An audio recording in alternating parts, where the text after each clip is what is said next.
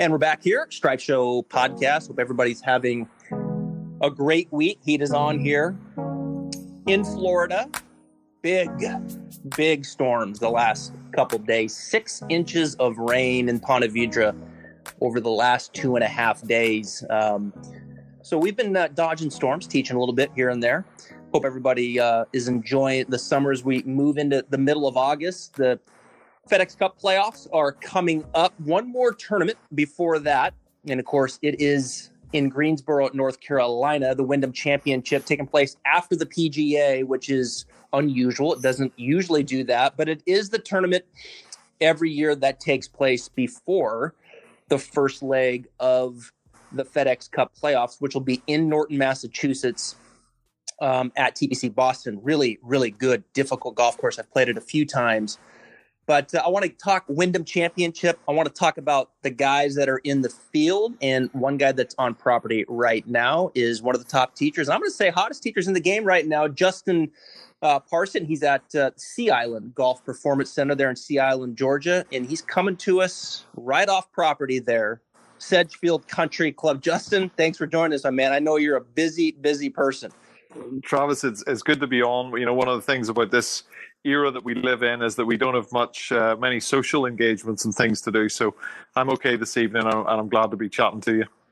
Well, I know you're a busy man. You've got your lesson book. Well, it's always been professional golfers seeking your advice right now, and we're gonna get into a few of those names here on the podcast. But I'm curious. You've been on property there, Sedgefield. Great golf course there, Greensboro, North Carolina. We're going to see a lot of birdies this week. Guys are going to go low. Tell us about the golf course. How's it look, and how you think it's going to play? Well, you know, it's funny. You know, a lot of the guys that I'm here with this week have kind of grown up, you know, on the East Coast, SEC, you know, whatever way you'd like to think about it. So they're kind of, you know, somewhat glad to be back on Bermuda, you know, and back in Ireland where I'm from. We don't get as much, you know, Bermuda grass play, if any, and you know, it is grainy around the greens. The golf course is playing very well. I think it's in even better condition than it was in last year. I don't believe there's a great deal of changes. Talk to some of the caddies. Some slight green number changes. The green books changed just a little bit. I think that's more just subsidence and things like that. So, you know, it's a really good test. I like it. It doesn't force the hand with driver all the time. I think, you know, we've seen a lot of different players win over the years there, from, you know, I just had a look, Arjun Atwal to obviously JT Poston, and, you know, a lot of the big name players do well as well. So, you know, it gives you a nice blend of potential players and guys who can do well. And, you know, I went out there and pretty much walked the back nine a couple of times. You know, over the last couple of days, we've dodged a few storms, particularly on Monday as well. And you know, I think it's going to be a good tournament. Different feel this year. You know, you can't quite lose your PGA Tour card. You can't quite lose your playing rights this year, as I understand it. Obviously, you know, everybody who's playing wants to try and progress to the playoffs, but, you know, there's a slightly less pressurized atmosphere certainly than there was last year. Yeah, it's weird, isn't it? I mean, I'm sure the players are starting to get kind of used to it, but I can imagine your players are like, man, I wish the fans were out here. You know, I mean, you just realize how important the fans are in sports. I mean, to get people energized. I know different players feed off a different way. Some just kind of block it out, but I can imagine the majority are missing the fans. Yeah, I mean, you know, all of these guys at the end of the day are performers. You know, they love to perform and they love to compete, and they love to show off their skills and their talents. And, you know, some in different ways to others. But I don't think there's one player who's really thinking, oh, I'm happy that the fans aren't around. You know, it's definitely a different atmosphere. You know, from a coaching point of view, I think it's probably, you know, been one of those strange deals where the players have enjoyed having the coaches around a little more, because, you know, there, none of the managers are traveling. You know, in many cases the spouses haven't traveled. I know the the wives are allowed back on property to watch now from, I think from 2 weeks ago onwards, which is cool for a lot of them. But golf's a lonely endeavor, and it's a long old week for the guys. And I know they get very well paid for it, and they travel around the country in some style. But the weeks pile up, and it's a pretty big grind. And we're in a part of the season now which has been kind of squashed to get everything in. So I just hope I'm giving them the most help that I can. Yeah, you mentioned JT Poston. He's the defending champ in 2019, and then Snedeker won it in 18. Stenson Henrik won it 2017. Siwoo Kim in 16. Davis Love has won this event 3 times, and then Patrick and Webb have won it. Webb Simpson loves this golf course. Koepka's in the field. There's 9 of the top 30 in the field this week, and of course, a lot of guys in the bubble trying to get into the top 125. You got 4 players in the field: Brian Harman, Will Gordon, Patton, Kizzire, and Harris English. I'm curious, Justin. You got there on Monday around noon, I understand, and you're still there, and will be coming back tomorrow. Yeah, I'm curious, when you have 4 players in the field, take us through the last 2.5 days, if you don't mind, and just kind of how you've divided your time amongst these 4 players. Well, I mean, I think, one of the things that I think is important with the players is just to be completely transparent with your time and where you're going to be. So, as I got towards Sedgefield, I gave Will a text. I haven't seen Will for a couple of weeks. He was in Reno, and he was at, up at 3M as well. So, he was pretty much going to be a priority of mine to see him. He told me that he was, going to get done in the afternoon. And we agreed that we'd meet then on Tuesday morning. So I kind of, felt that was good. I knew that Brian and Harry were going to be coming in later because they both played in San Francisco and obviously played the weekend. So then it was really getting in touch with Patton, watched him hit some balls. We got out, we played 1 and a bit holes, and then we got the weather came in, and that was the Monday over. So really, from then it was right. I'm going to see Will on Tuesday morning. Harris came in, and we just pretty much had a quick debrief on San Francisco. A conversation really about how the next 3 to 4 weeks needs to be themed. A couple of little, pieces that, I felt were pertinent points from San Francisco, and kind of knew that, Harris is playing very well. He doesn't, he's not one of those guys who needs me to be around all the time. He just likes little pieces and to know what direction he's moving in. And when Brian came in a little earlier than we thought he was going to come into on Tuesday, I made a point of spending some time with him and his caddy, who is Scott Tway, and Scott's Bob Tway's brother. And Scott and I have a good relationship, which I try and maintain with all the caddies, because they're a very important kind of link into how the player is and how the player's responding, executing, what the mood is, where what the ball striking is like, et cetera, et cetera. So, Scotty and I talked a little bit about San Francisco with regards to how Brian was doing, and we had a very, very open talk with Brian about some of the things that he can do a little bit better job of with his his mental game. Really, the amount of mental mistakes. We reaffirmed what a mental mistake is and went through some of that stuff with him. And I got an opportunity then to see Will on Tuesday, and whenever I lay it out all like that, I'm surprised I'm still sane at this point in time. But so as we we got through today. Pretty much Wednesdays are it was interesting in San Francisco. There were some Gary Woodland, who's another player I've been starting to help a little bit, played late on Wednesday. I'm quite used to most guys getting their work done early on a Wednesday and getting out of getting away from the facility. So this morning I got there just around about 7:00 and watched all the players on the range, and then got out to see Harris play a couple of holes, and Will and Patton, who were playing together, get done. And Brian's theme, I spent more time with Brian yesterday. His theme for the week is pretty much stable, and he knew what he was doing, so I kind of left him to it, sent him a text, and was able to get out of there by about 3:00 whenever you and I started texting one another. Yeah, I want to talk to you about I don't know how you're saying either. I tell the story sometimes. I saw John Graham at the Players before they shut it down. And I was there early on, I think it was a Wednesday maybe. And there he is standing there. We saw each other, and I ran over and talked to him. And I was like, so, well, how bad is your day today? And he's like, well, I got so-and-so from, 7 to 9, and then I'm going to play 9 with so-and-so. And then I got to meet someone at 3. And then, chances are so-and-so wants to do something at 6. And I was like, you guys put new meaning to working half days. I mean, you literally work half a day. I mean, 12-hour days is nothing for you guys out there, especially when you have multiple players, and those players expect your best, right? They want you to be polished, and they don't really give a shit about the other players. Right? They don't care about the other players. No, but of course the Sea Island guys, they do care about each other, but when it comes down to it, they need to get the most out of you. I think Butch, Harman, and Claude have been, mentors and friends of mine. And, one of the things that, we try to instill on our staff, in any of the facilities that I've helped run is the anticipation of what a player needs. I mean, I think that goes to your regular golf lesson as well. You've got to anticipate the needs of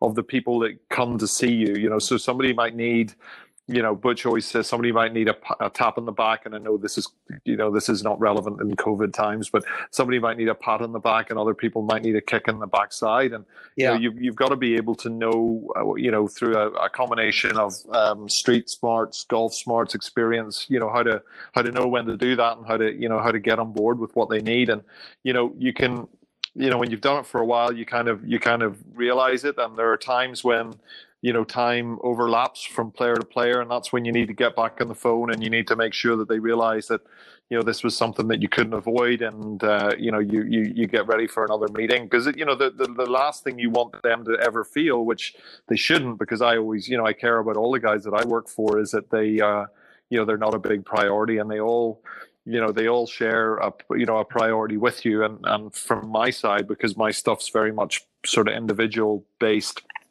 Everybody's so different, and that's where I get a lot of the satisfaction doing what I do. Yeah.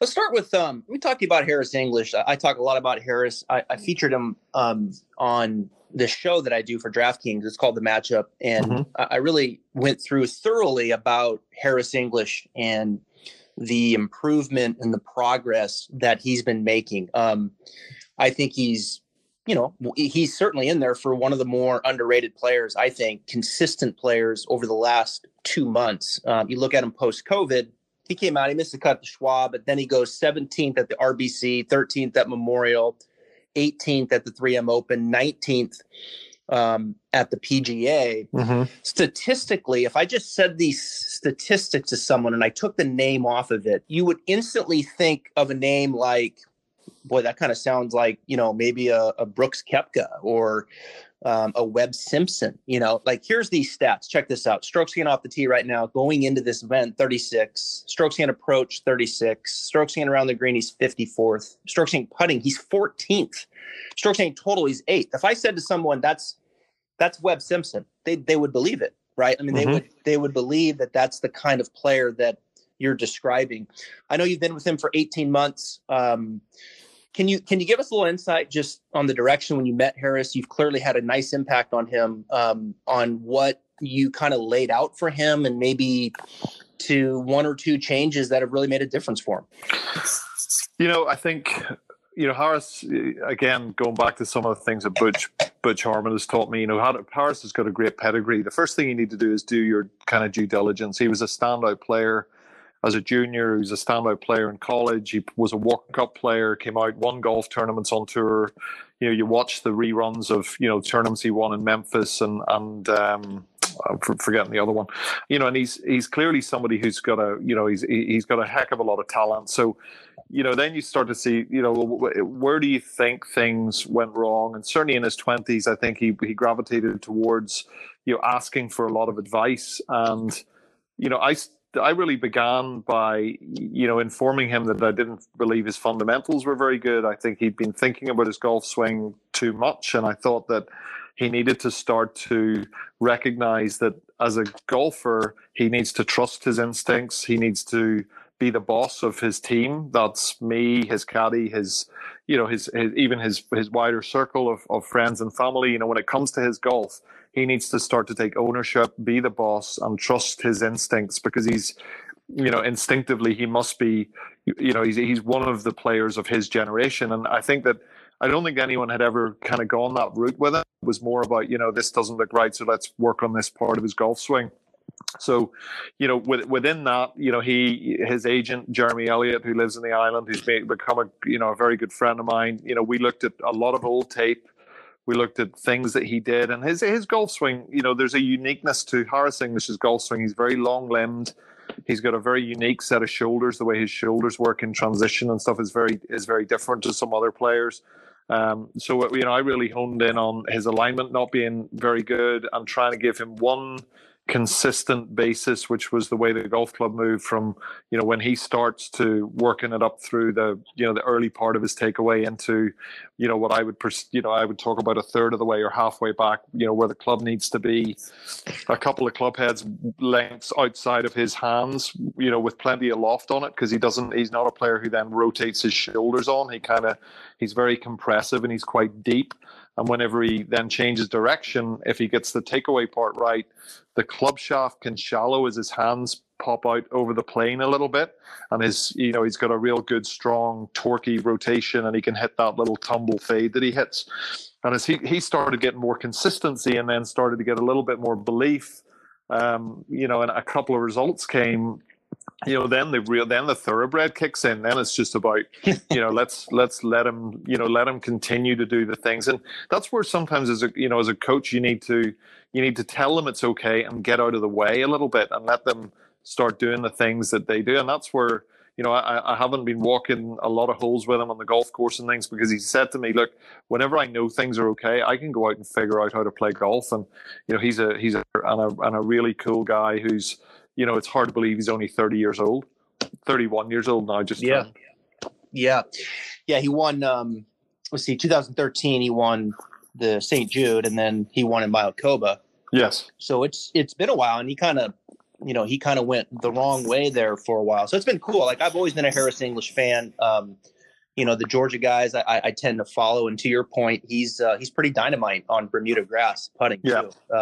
He's great. And he's, you know, he works with Ramon Basana. I know you may know Ramon with the perfect putter and things. And, you know, Ramon's a great part of our team, and Harry's putting really throughout the period. You know, I'm really pleased to hear the putting stats. I haven't looked at them for 2 or 3 weeks, but I think he had a good week in San Francisco on the greens. You know, he had a couple of top fives early in the new season, as it were. Yeah. And I think of the 16 events he's played, he's maybe had 11 top 20s, but I could be wrong. But I mean, that's, to your point, that's extremely consistent, high level golf. You know, because there's just so many good players, and you know, you get little draws, and you know, you might get the wrong side of the draw here and there, but you know, for you to be notching up, you know, 10 or 12 top 20s out of 16 starts is high level stuff. Let's take a second to talk about the guys and girls over at Encore Golf. Encore has earned a reputation of having the most cutting-edge technology in their golf balls that the industry has seen in quite some time. Their team in Buffalo, New York, is changing the script of golf technology through the perimeter-weighted designs, use of high-density particles, and even a nano-transitional layer in their latest creation, which offers players enhanced accuracy and control for every shot on the course and extreme velocity off the tee. They already have their award-winning Elixir and Avant 55 golf balls, but the new Vero X1 is the highest performance ball to date. With their full suit of golf balls, they are transforming the game for players of all skill levels. Visit encoregolf.com/Travis Fulton for more details about their products that are revolutionizing the game. Now back to the Stripe Show podcast. I think you're right. I'm counting them right now. I believe that's correct. Yeah, I mean, he was at the Greenbrier, 6th at Sanderson, 4th at Houston, 5th at OHL, 9th at Arnie's, which that place played brutal API right before COVID. He's putted beautifully the last 2 weeks. He gained 5 strokes at the PGA. That was great. So he made a little adjustment. Ramon noticed that he was coming across the ball a little bit with his putting, and we'd sort of talked about it a touch, and he's putting nicely, and then Ramon just encouraged him to kind of strengthen his right hand grip a little bit and drop his right elbow a little touch, and I think that really helped because he's got a great system, and he's very systematic. He enjoys his putting system, so I'm hoping that he can maintain the sort of themes that we've set aside. Harry loves. He's a great sports fan. He kind of got away from knowing that he's an athlete, and I talked to him as an athlete, and one of the conversations we had before he started to really get things going again was that if you're a quarterback, and this is your team, your job is to run every play the best you can. Mm-hmm. And if you're out there and you're trying to hit a shot when you're a little concerned about the consequences of the shot, or you're worried about the points available or the money or whatever, that's you're not really running the play. You're not focused on it. I think he gravitates towards that type of language, and that's why, as I recently moved to America, it's trying to get understand baseball, understand football. I can't talk to these guys about cricket and rugby because they're just going to look at me funny. That's funny.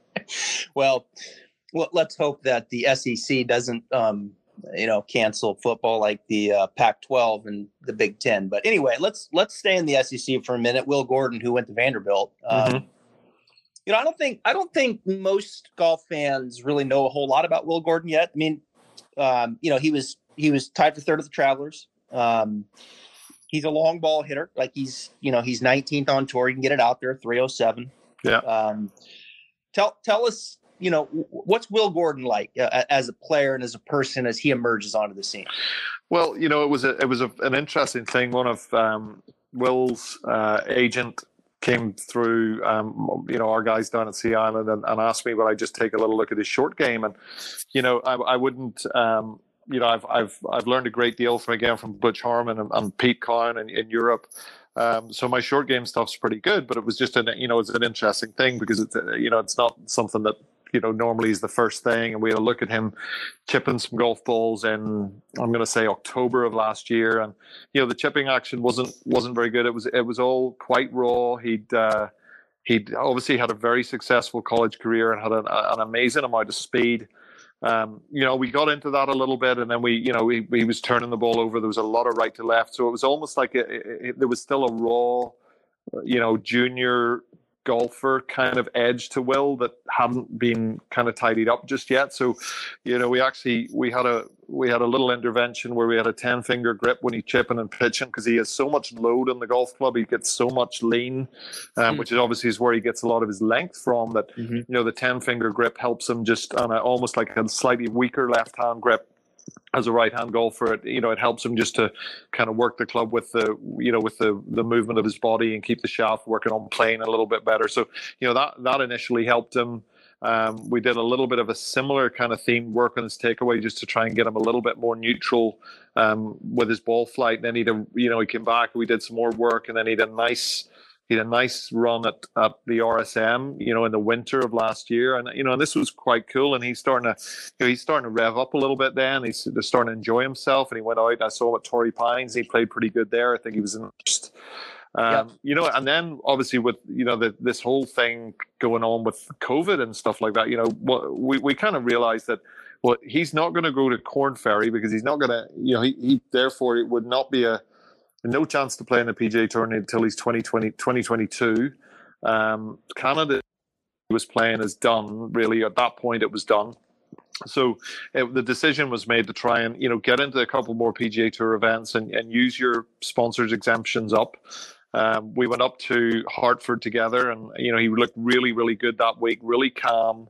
And, we saw him coming in there, hitting that beautiful little wedge shot into the last 2 feet and finished third. So, he's now at a point where I can't remember the terminology they use. He's now got a temporary membership to the PGA Tour, and I believe in around about sort of 107th or 109th. He's got about 300 and 7 or 8 points. And, you know, I certainly think that he will have some sort of membership for next year, which, Yes. you know, he's got 130 mile an hour club head speed. He's smart.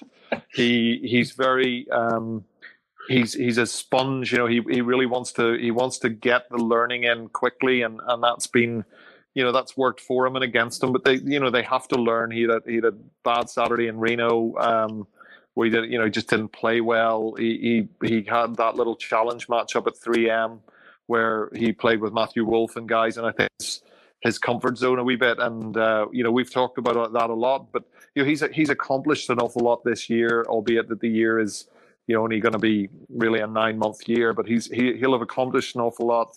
You know, I would have high hopes. He's hitting the golf ball nicely. He's hungry to do well again, and it's been good to see him up here in Greensboro. Yeah, he's a North Carolina kid, went to Vandy, big guy, 6'3", and he's 24 years of age. And you look at him, this will be his 9th start, I believe. And I mean, you know, these guys are just, you know, learning the golf courses. I mean, things are moving fast, you know, for these guys as they get out on the PGA Tour. And you mentioned the RSM. He was 10th. He was 21st at the Farmers, 3rd at the Travelers. He's missed the last 2 cuts. How much do you think about that as for a young player? You know, when they maybe, you know, because you're going to miss some cuts, right? I mean, it's gonna happen as you get out there, especially when you're young and learning these golf courses. When they maybe put 2 or 3 together, as you've had with players in the past, how do you address that? Is that something that you kind of wait for the player to facilitate, or do you kind of come in and say, hey, this is just part of the deal, let's keep moving forward, trust the process, off we go? Or is that kind of like person by person how you're going to handle that? Yeah, it's probably more person by person. It's, you know, he's gone up there to Hartford and had a great time, and as soon as he missed that, you know, the second cut, you know, I said to him, did you see Justin Thomas at Hartford at the Travelers? He goes, no. And I said, well, Justin Thomas worked his tail off at the Travelers. I watched him and Mike and Jimmy working Monday, 8 o'clock to 4 o'clock, Tuesday same, Wednesday same. He's on the putting green. He's back on the range, missed the cut. I said, so if one of the best golfers, you know, at that point, one of the best golfers in the world can work his tail off all week and miss the cut, yeah, anybody can miss a cut in the PGA Tour. They've got to know that it's okay. You know, everybody's good and everybody's trying. You know, and then they can start to look at it a little bit more objectively and say, okay, what could I have done better? You know, you know, we talk a lot about winning the week or winning the days. Sometimes your week is going to offer you a 20th. And if you can then deliver that 20th, it's almost like a personal win. I didn't have it that week. I didn't hit it very well, or I didn't putt very well, but I got through it and I managed to shoot 67 on Saturday and limp home on Sunday and finish 21st. Well, that's a win sometimes. And I think if you can get them thinking like that, you know, I think, and it goes back to them thinking about their individuality and their responsibility to themselves to try and get the most out of every shot, then, you know, hopefully you can get the most out of them. Well, I mean, let's talk about a missed cut and then what the next week can offer. And that would be with Michael Thompson, right? Who you also work with. Michael Thompson missed the cut at the Workday Charity Open. And then the next week, or no, I think it was, he didn't play Memorial. Then he went to 3M. Yes. His next outing, he wins. Amazing.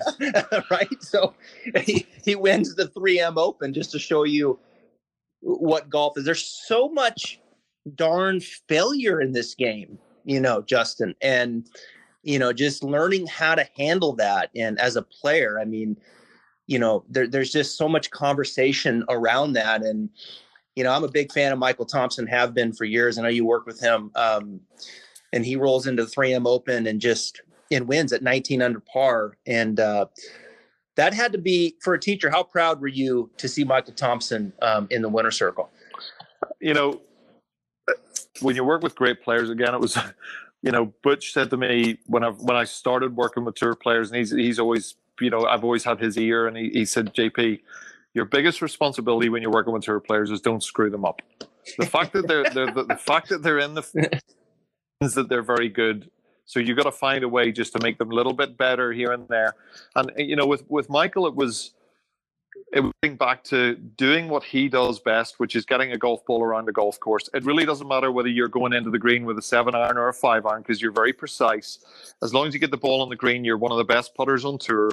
It doesn't matter what your swing looks like. It doesn't matter what people think about your golf swing. Your golf swing has already proven to be successful. Your fields have already proven to be successful because you've already won on tour. You were number 1 amateur in the world. You were a standout college player. Let's get back to doing the things you can do. And that's been, that was the theme with Michael from the start. And he embraced that. In fairness to him, we still can get distracted by, playoffs and opportunities and all sorts of things. But at the end of the day, he is at his very, very best when it's just Michael Thompson against the golf course. And, that was the big theme in going forward. He talked about it in his press conference, just getting back to playing Michael Thompson golf. And Michael Thompson golf is, it's not particularly showy. It's not, look at me, I'm going to hit this 3-iron off a downslope from 240 to, Michael Thompson golf is, I'm going to smartly get my way around the golf course and play to my strengths. And I thought he did that admirably up at 3M. I thought he was, I worked with Charles Schwartzel for a year or two, and Charles texted me and he said how classy he was in his play, how classy he was in his winning of the tournament, and it was a big thrill for me to move to these shores and see somebody that I'm helping get across the line. You got a lot of SEC guys, you know that, right, Justin? I mean, of course, Michael went to Alabama, and yes. And I'm just going to throw this out at you. Michael won the Honda course in 2013, and then he wins the 3M Open in 2020. 7 years later. The last win for Harris English was in 2013. So I'm just saying, he kind of got a little trend going here. These guys, Harris English could be the way he's playing, and what I'm seeing in the eye test, and certainly statistically, he could be finding himself in a situation to win. What was cool about Michael for me was, you're out there, these guys have to be good situationally down the stretch, right? I mean, you look at the struggles Tony Finau has had late in tournaments to put events away that I've talked about. And then Michael Thompson steps into the arena situationally and hits some incredible shots down the stretch. I think the par 4 out of the bunker was 16. Yeah, it was 16. That was shot of the year for me that so far, I think. I mean, that was unbelievable, that shot. So, you got to hit some shots right down the stretch and put them away. And I thought that was what was really cool for me, was to see him, someone who, kind of got back in the heat of the moment there, had to hit some shots down the stretch. And he did. He put it away. I mean, he 64, 66, 68, 67. That's going to get it. It's golf, isn't it? Yeah, it's good. That's going to get it done at most places. It's cool to see Michael Thompson, Brendan Todd, guys that are not overpowering golf course have success. And Morikawa. I love that Morikawa won, because I think that, for me, and this is only a personal opinion, I think there's something fantastic about great iron players who can fit a shot to a flag and judge the wind and judge the slope and the firmness of the greens and all of the things that go into it. I think there's something incredibly skillful and athletic and rewarding to watch and even to listen to. What Morikawa is really good at is the way I enjoy golf. Sorry, my kid just interrupted the podcast there. So for the that's a good moment. Yeah, my listeners understand. So that's all right. I've got 2 as well, so I know the feeling. 5 and 4-year-old. Right, I've got an 8 and a 5. So yeah, I'm a wee bit in front of you. Let's talk about 2 more players here. I don't know how you keep track of all these guys, but I know you spent some time with Louis Oosthuizen, and then also Gary Woodland, who we will see both of them, right? At TPC Boston, they'll be in the field. And for TPC Boston, Northern Trust, terrific golf course. Give us a little insight to Gary. Gary is, first off, he's lost 20 pounds. He pretty much gave it to Bryson, and he looks very thin. What's your take with Gary? Kind of maybe a little up and down, right? We've seen him show up and then go away. Where's he at? Do you feel going into the playoffs? Yeah, I mean, we just, I was approached. It was the back end of workday. Gary was struggling a little bit with his golf. He'd kind of gone out to Vegas and spent a bit of time with Butch. Butch ain't traveling anymore. He's playing some golf and enjoying himself and drinking some of his nice red wine out there, and he's chilling out. Pete Cowan, who's been a great mentor to me as well. Pete and Butch were both asked, if there was somebody around who they would trust to keep an eye on Gary's golf swing, who would it be? And they both said me, which is very flattering. And so we really worked it, and I got to know what he was doing. Again, got a little bit of kind of setup work done. I felt, Gary's got a great amount of speed and power, and he's a superb athlete, but he was getting a lot of a lot of downcock in his golf swing, which he does from time to time, and we kind of separating his arms away from his body. And so we started, the process of that. He played okay at Memorial. There were spurts there in San Francisco. He looked very good.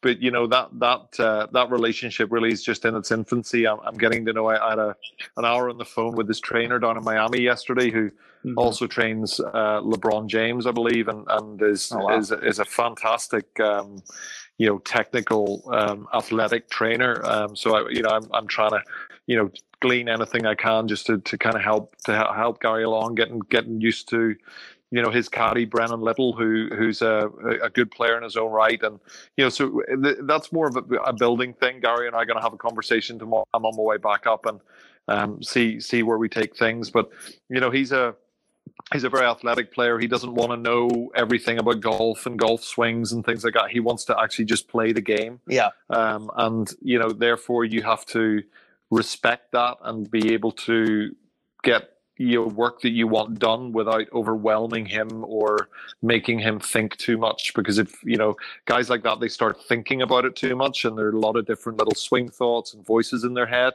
they don't perform very well. And that's again, I think you're going back to some of Butch Harman stuff. That's where he was a master of things, because he would take those real those athletic through the years and keep it simple for them so that they can go out.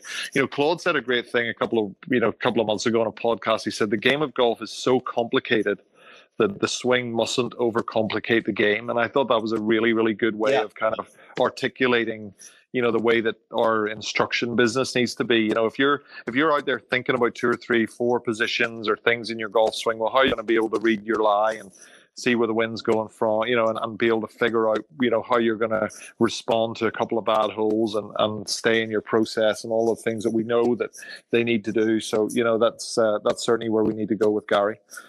Yeah, it's overdone, right? The golf swing and the painting the picture to the amateur player that they need to be, strapped up into 24 sensors to get better is a little absurd. It's like sure. I mean, the information is great, but at the end of the day, like, it is a game, like you said, and you have to play. And at that level, man, those guys, they got to be instinctive and playing, and it can be tricky. There's no perfect manual for it. But what's interesting with you, Justin, is you've had such great tutelage with Butch and Pete. That I think you're poised to really just have such a with your own take, right, and your own beliefs and the things that you implement. But you've learned from 2 darn good guys, man, that have had a ton of success out there. Yeah, and that's going back to what you said about information. When you look at great medical professionals or for that matter fitness professionals, people like that, the information doesn't always have to be regurgitated at every step, if you know what I mean. That's where I see us falling down a little bit. It's like, just because a lot of stuff, you don't have to tell everybody. Yeah, you can tell the people what they need to know in order for them to get better at the game. When you and I can have a conversation about 3D and about all sorts of different things, but the average person or professional player don't necessarily need to know everything. And if they do know, once they know an awful lot of stuff, then they can never unknow it, and it can become detrimental to them. Yeah, it's so interesting. It's going to be it's interesting to see how our how our industry has evolved for sure.